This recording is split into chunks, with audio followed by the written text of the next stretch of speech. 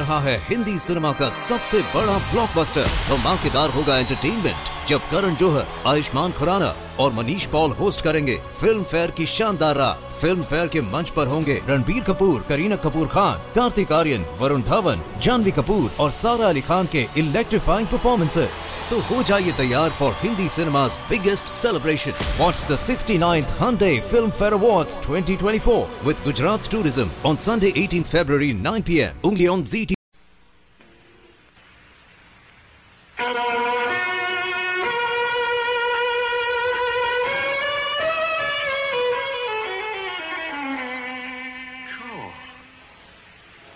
What's that? It looks like blood. Coming from under his door. You're right. Scarlet says, well, stand out of the way while I put the soldiers with. Sherlock. Get back.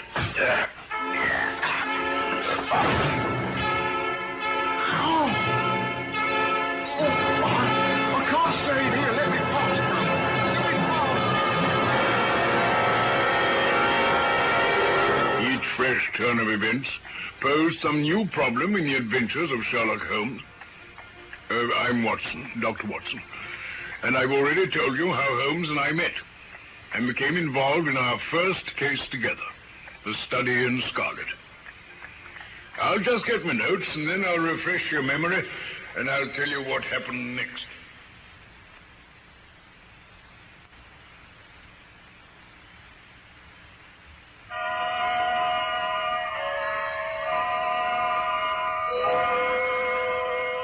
A study in Scarlet was how my friend Mr. Sherlock Holmes had described our investigation into the murder of the American Enoch J. Drebber in an empty house near the Brixton Road.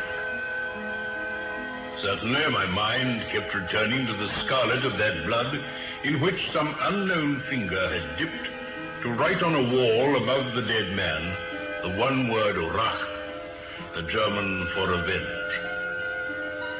Revenge for what? And by whom? So I mused as I cleaned my old service revolver and waited with Holmes for the arrival of a claimant to the woman's wedding ring which had been found near the body. Put your pistol in your pocket. Very good. When the fellow comes, speak to him in an ordinary way. Leave the rest to me. Don't frighten him by looking at him too hard. He'll probably be here in a few minutes. Now, open the door slightly. Well. That will do. Now, put the key on the inside. Here comes our man, I think. Quickly with the key. All right, very good. Now, listen.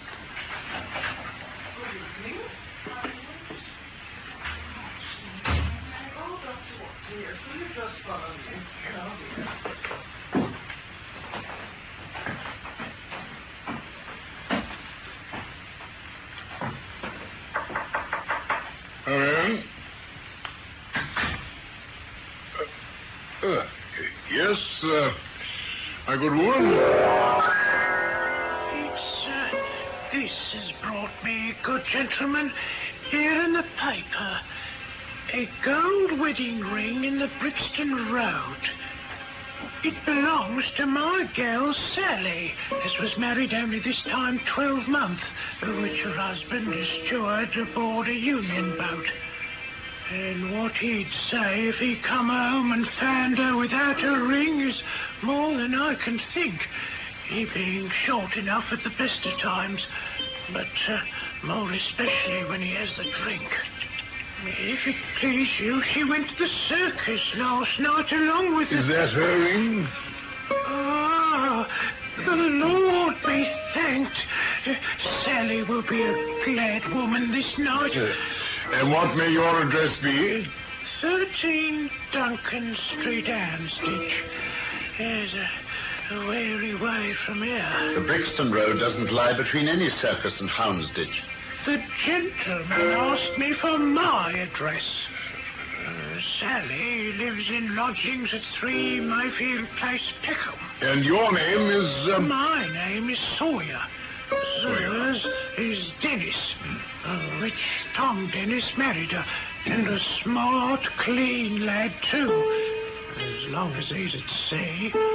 and no steward in the company more thought of. But when on shore, what with the women and the liquor shops... Holmes, give it to her.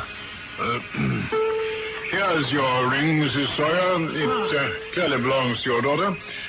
And I'm glad to be able to restore it to the rightful owner. If he could have come home and found her without it, I don't know what he might have done.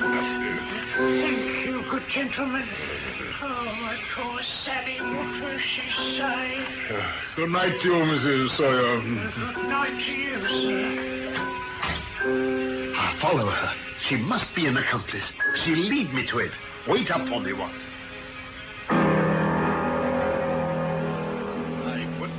The Scotland Yarders know it for the world, Watson. Well, they'd never let me hear the end of it. What is it, Holmes? Where have you been? It's just gone midnight. Oh, I don't mind telling a story against myself.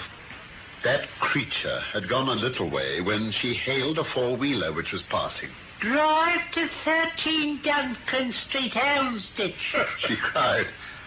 This begins to look genuine, I thought. And having seen her safely inside, I perched myself behind. You perched yourself? Oh, that's an art which every detective should be an expert at. Well, away we rattled and never drew rein until we reached the street in question. I hopped off before we came to the door and strolled down the street in an easy, lounging way. I saw the cab pull up. The driver jumped down, and I saw him open the door and stand expectantly. Nothing came out, though. What? When I reached him, he was groping about frantically in the empty cabin, giving vent to the finest assorted collection of oaths that I ever listened to. There was no sign or trace of his passenger, and I fear it'll be some time before he gets his fare. On inquiring at number 13, we found that no one of the name either of Sawyer or Dennis had ever been heard of there. But you don't mean to say that tottering, feeble old woman was able to get out of the cab while it was in motion without either you or the driver seeing her? Old woman be damned. We were the old women to be so taken in. He must have been a young man, and an active one, too, besides being an incomparable actor. The get-up was inimitable. Well. He saw that he was followed, no doubt, and used this means of giving me the slip. It shows that the man we're after is not as lonely as I imagined he was, but has friends who are ready to risk something for him. Now, Doctor, you're looking done up. As you say, it's gone midnight. Take my advice and turn in. Yes, I think I will. You turning in, too? Oh, not yet a while, I fear. Good night. There's a strange problem still to unravel. A very strange problem indeed. Well, Holmes, the papers are certainly full of it today. The Brixton Mystery, they're calling it. Well, in that case, my dear Watson, pray post me up while I demolish this fourth egg. Oh, very well, Holmes. The deceased was an American gentleman who'd been residing for some weeks in the metropolis. He'd stayed at the boarding house of Madame Charpentier in Torquay Terrace, Camberwell. He was accompanied in his travels by his private secretary, Mr. Joseph Stangerson.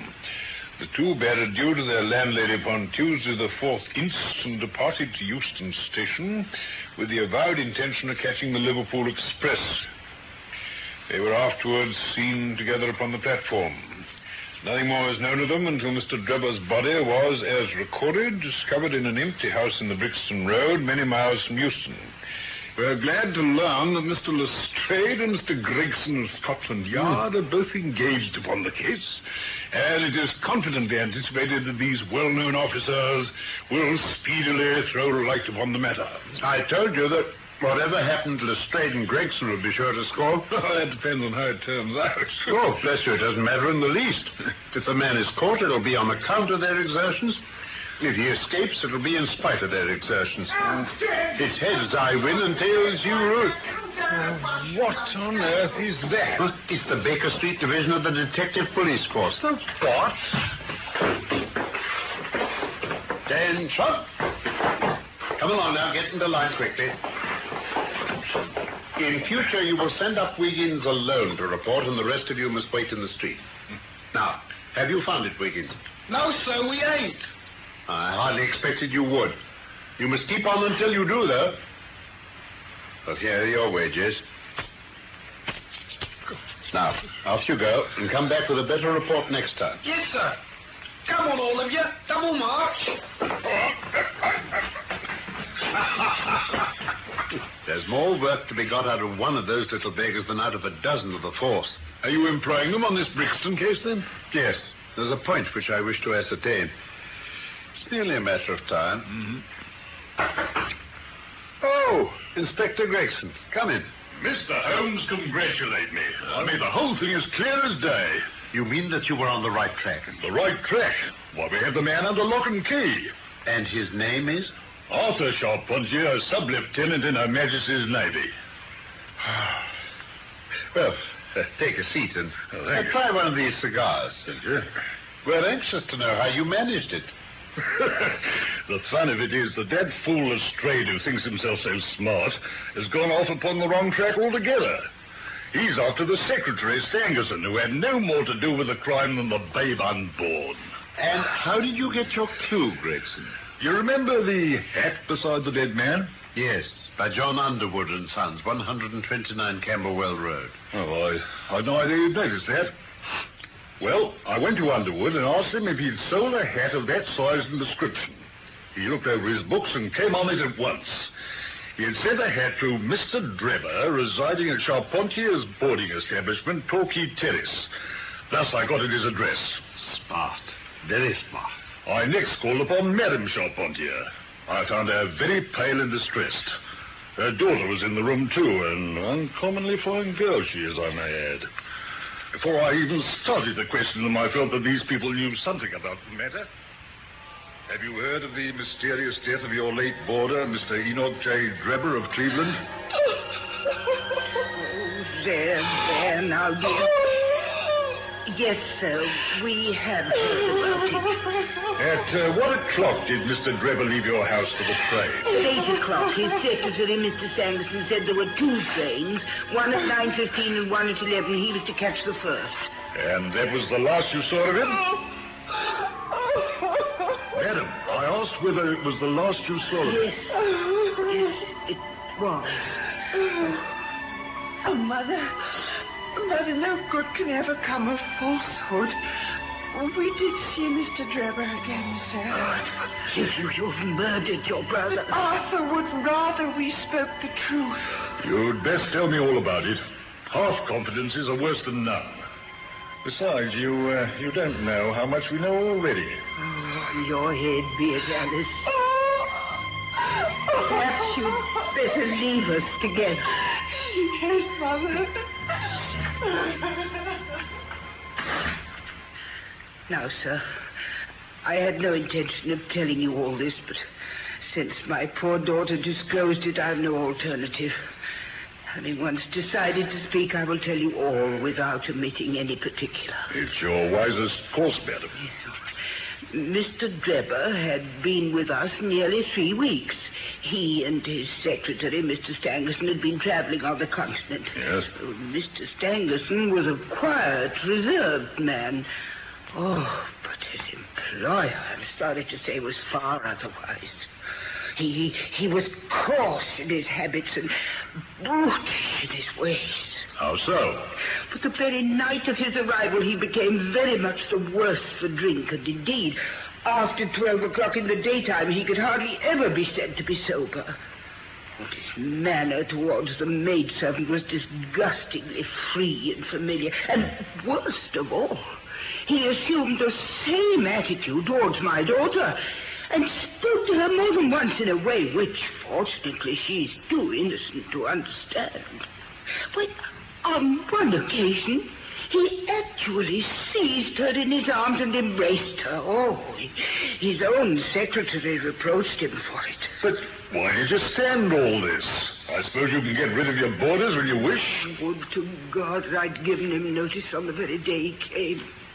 But it was a sore temptation. They were paying £1 a day each, and this is the slack season. I am a widow, and my boy in the Navy has cost me much. I acted for the best. This last was too much, however, and I gave him notice to leave on account of it. I see. Oh, my heart grew light as I saw him drive away. My son is on leave just now, but I did not tell him anything of all this. His temper is violent, and he's passionately fond of his sister. Well, when I closed the door behind them, a load seemed to be lifted from my mind. Yeah. Alas, in less than an hour there was a ring at the bell, and I learned that Mr. Drebber had returned. He was the worse for drink. He forced his way into the room where I was sitting with my daughter and made some incoherent remark about having missed his train. He then turned to Alice and before my very face proposed to her that she should fly with him. You are of age, he said, and there's no law to stop you. I have money and enough to spare. Never mind the old girl here, but come along with me now straight away. You shall live like a princess. Oh. Go on. Well, poor Alice was so frightened that she shrank away from him, but he caught her by the wrist. Well, I screamed, and at that moment my son Arthur came into the room. What happened then, I do not know. I heard oaths and confused sounds of a scuffle. I was too terrified to raise my head. And when I did look up, I saw Arthur standing in the doorway laughing with a stick in his hand. I don't think that fine fellow will trouble us again, he said. I will just go after him and see what he does with himself. And with those words, he took his hat and started off down the street. The next morning, we heard of Mr. Drebber's mysterious death. Madame Charpentier, at what hour did your son return? I do not know. He has a latchkey and he let himself in. After you went to bed? Yes. When did you go to bed? About 11. So your son was gone at least 2 hours? Yes. Possibly 4 or 5? Yes. What was he doing during that time? I do not know, sir. I do not know.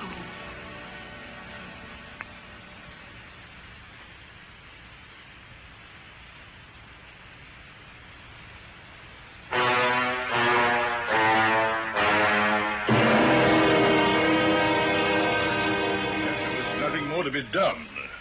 I found out where Lieutenant Charpentier was and arrested him. When I touched him on the shoulder and warned him to come quietly with us, he answered us as bold as brass, "I suppose you are arresting me for being concerned in the death of that scoundrel Drebber." We said nothing to him about it, so that his alluding to it had a most suspicious aspect. Very. He still carried the heavy stick which the mother described as having with him when he followed Drebber. What's your theory then, Inspector Gregson? Well, Mr. Holmes, my theory is that he followed Drebber as far as the Brixton Road. When there, some occasion arose between them, and in the course of which Drebber received a blow from the stick in the pit of the stomach, perhaps, which killed him without leaving any mark. The night was so wet that no one was about, so Charpentier dragged the body of his victim into the empty house. As to the candle and the blood and the writing on the wall and the ring, they may all have been so many tricks to throw the police onto the wrong scent. Well done. Really, Gregson, you're getting along. We shall make something of you yet. Well, I flatter myself that I've managed it rather neatly. The young man volunteered a statement in which he said that after following Drebber for some time, the latter perceived him and took a cab in order to get away from him. On his way home, Charpentier met an old shipmate and took a long walk with him. On being asked where this old shipmate lived, he was unable to give any satisfactory reply. Yes, I think the whole case fits together uncommonly well. What amuses me is to think of Lestrade, who had started off upon the wrong scent. I'm afraid he won't make much of it. Why, by Jove, here's the very man himself. Come in, Inspector Lestrade. Oh, so you're here, Gregson. I suppose, Lestrade, you've come to consult Mr. Sherlock Holmes.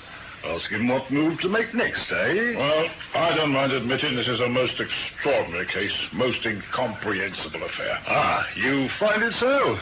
I thought you'd come to that conclusion. Have you managed to land the secretary, Mr. Joseph Stangerson? I've just come from Stangerson's room.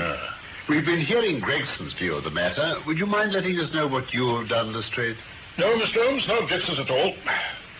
I freely confess that I was of the opinion that Stangerson was concerned in the death of Drebber. Was? A fresh development has shown me that I was completely mistaken. Well, well. I fancy we'd better take the events in their sequence. Very well. Full of the one idea, I set myself to discover what had become of the secretary. He and Drebber had been seen together at Euston Station about 8:30 on the evening of the 3rd. At 2 in the morning of the 4th, Drebber had been found murdered in the house off Brixton Road. The question which confronted me was to find out how Stangerson had been employed between 8:30 and the time of the crime, and what had become of him afterwards. I telegraphed to Liverpool, giving a description of the man and warning them to keep a watch upon the American boats. I then set to work calling upon all the hotels and lodging houses in the vicinity of Euston. You see, I argued that if Drebber and his companion had become separated that evening, the natural course for Stangerson would be to put up somewhere in the vicinity for the night, then to hang about the station again next morning to look out for his employer. They'd be likely to agree on some meeting place beforehand. So it proved. I spent the whole of yesterday evening making inquiries entirely without avail. This morning I began very early, and at 8 o'clock I reached Halliday's Hotel in Little George Street.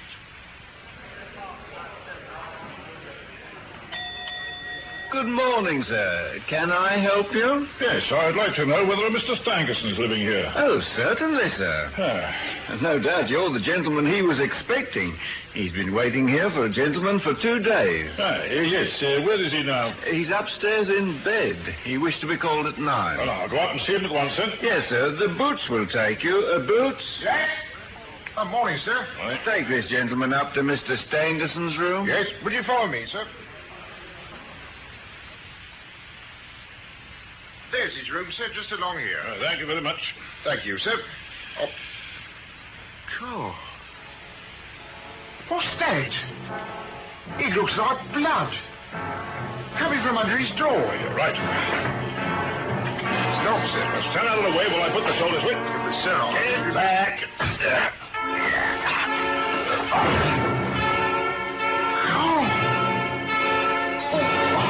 I can't stay in here. Let me pass.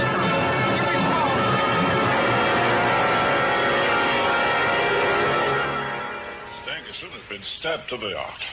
Dead for some time. He bled profusely. But now comes the strangest part of the affair, Mr. Holmes. What do you suppose was on the wall? The word Rache, written in letters of blood. What, that was it? Great heaven. Get on with the details, Lestrade. Well, the murderer was seen. A milk boy happened to walk down the lane at the back of the hotel. He noticed that a ladder, which usually lay there, was raised against one of the windows on the second floor, which was wide open. He looked back and saw a man descend the ladder. He came down so openly that the lad imagined him to be some carpenter or joiner at work. Took no notice beyond thinking it was early for anyone like that to be at work. And he has an impression that the man was tall, had a reddish face, and was dressed in a long brownish coat. Did you find anything in the room which could furnish a clue to the murderer? Nothing. Stangerson had 80-odd pounds in his pocket. Whatever the motive for these two crimes, it certainly wasn't robbery. There were no papers in the pockets, except a telegram, dated from Cleveland about a month ago, containing the words, J.H. is in Europe. There was no sender's name. And there was nothing else? Nothing of any importance. His pipe was on the chair beside the bed. There was a glass of water on the table. And on the windowsill, a small chip ointment box containing a couple of pills. What? At last! What's that, Mr. Holmes? The last link. My case is complete. Oh, just what do you mean, Mr. Holmes? I have now in my hands all the threads which have formed such a tangle. There are, of course, details to be filled in, but I'm as certain of all the main facts from the time that Drebber parted from Stangerson at the station after the discovery of Stangerson's body as if I'd seen them with my own eyes. I'll give you proof of my knowledge. Could you lay your hand upon those pills, Lestrade? Yes, I have them here. Don't attach any importance to them, though. Let me see them. Doctor, are those ordinary pills? No, they're certainly not. Early grey colour, small, round, and, let's see. Yes, almost transparent against the light. From their lightness and transparency, I should imagine they're soluble in water. Precisely, sir. Now, Would you mind going down and fetching that poor little devil of a terrier which has been bad so long and which the landlady wanted you to put out of its pain yesterday? Oh, yes, I will, Holmes. What are you going to do, Mr. Holmes? I will now cut one of these pills in two. One half we return into the box for future purposes. The other half I will place in this wine glass. If you'd be kind enough to pass me the carafe, Lestrade. Yes, here you are. Thank you. Now then, I pour into the glass a teaspoonful of water. Ah. You perceive that our friend the doctor is right. The pill readily dissolves. I shall now add a little milk to make the mixture palatable.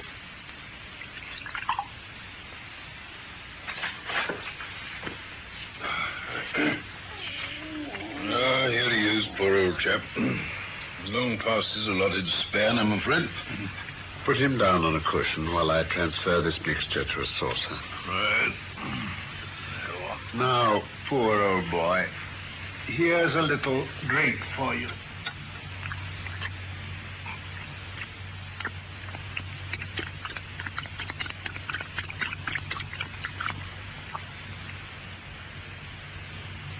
Well? It can't be a coincidence.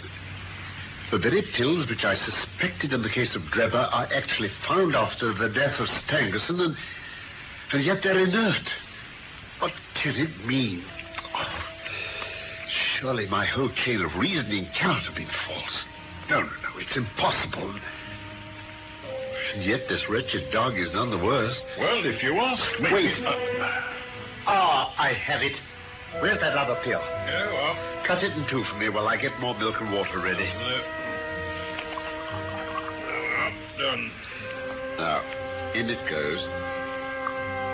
You mean you're going to try again? Precisely. Now, boy. Try another.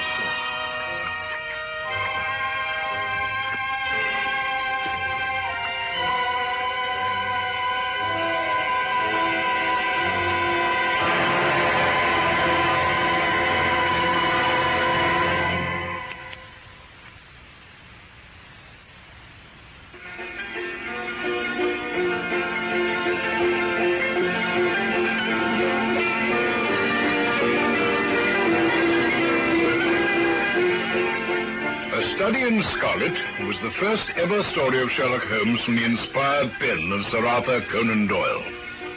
We are presenting it in 3 parts, and you have just heard part 2.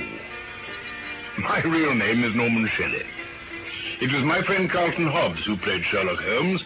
I was Dr. Watson. Michael Hardwick wrote the script for this BBC production from London. Of course, I look forward to the pleasure of your company again very soon, for part 3 of A Study in Scarlet.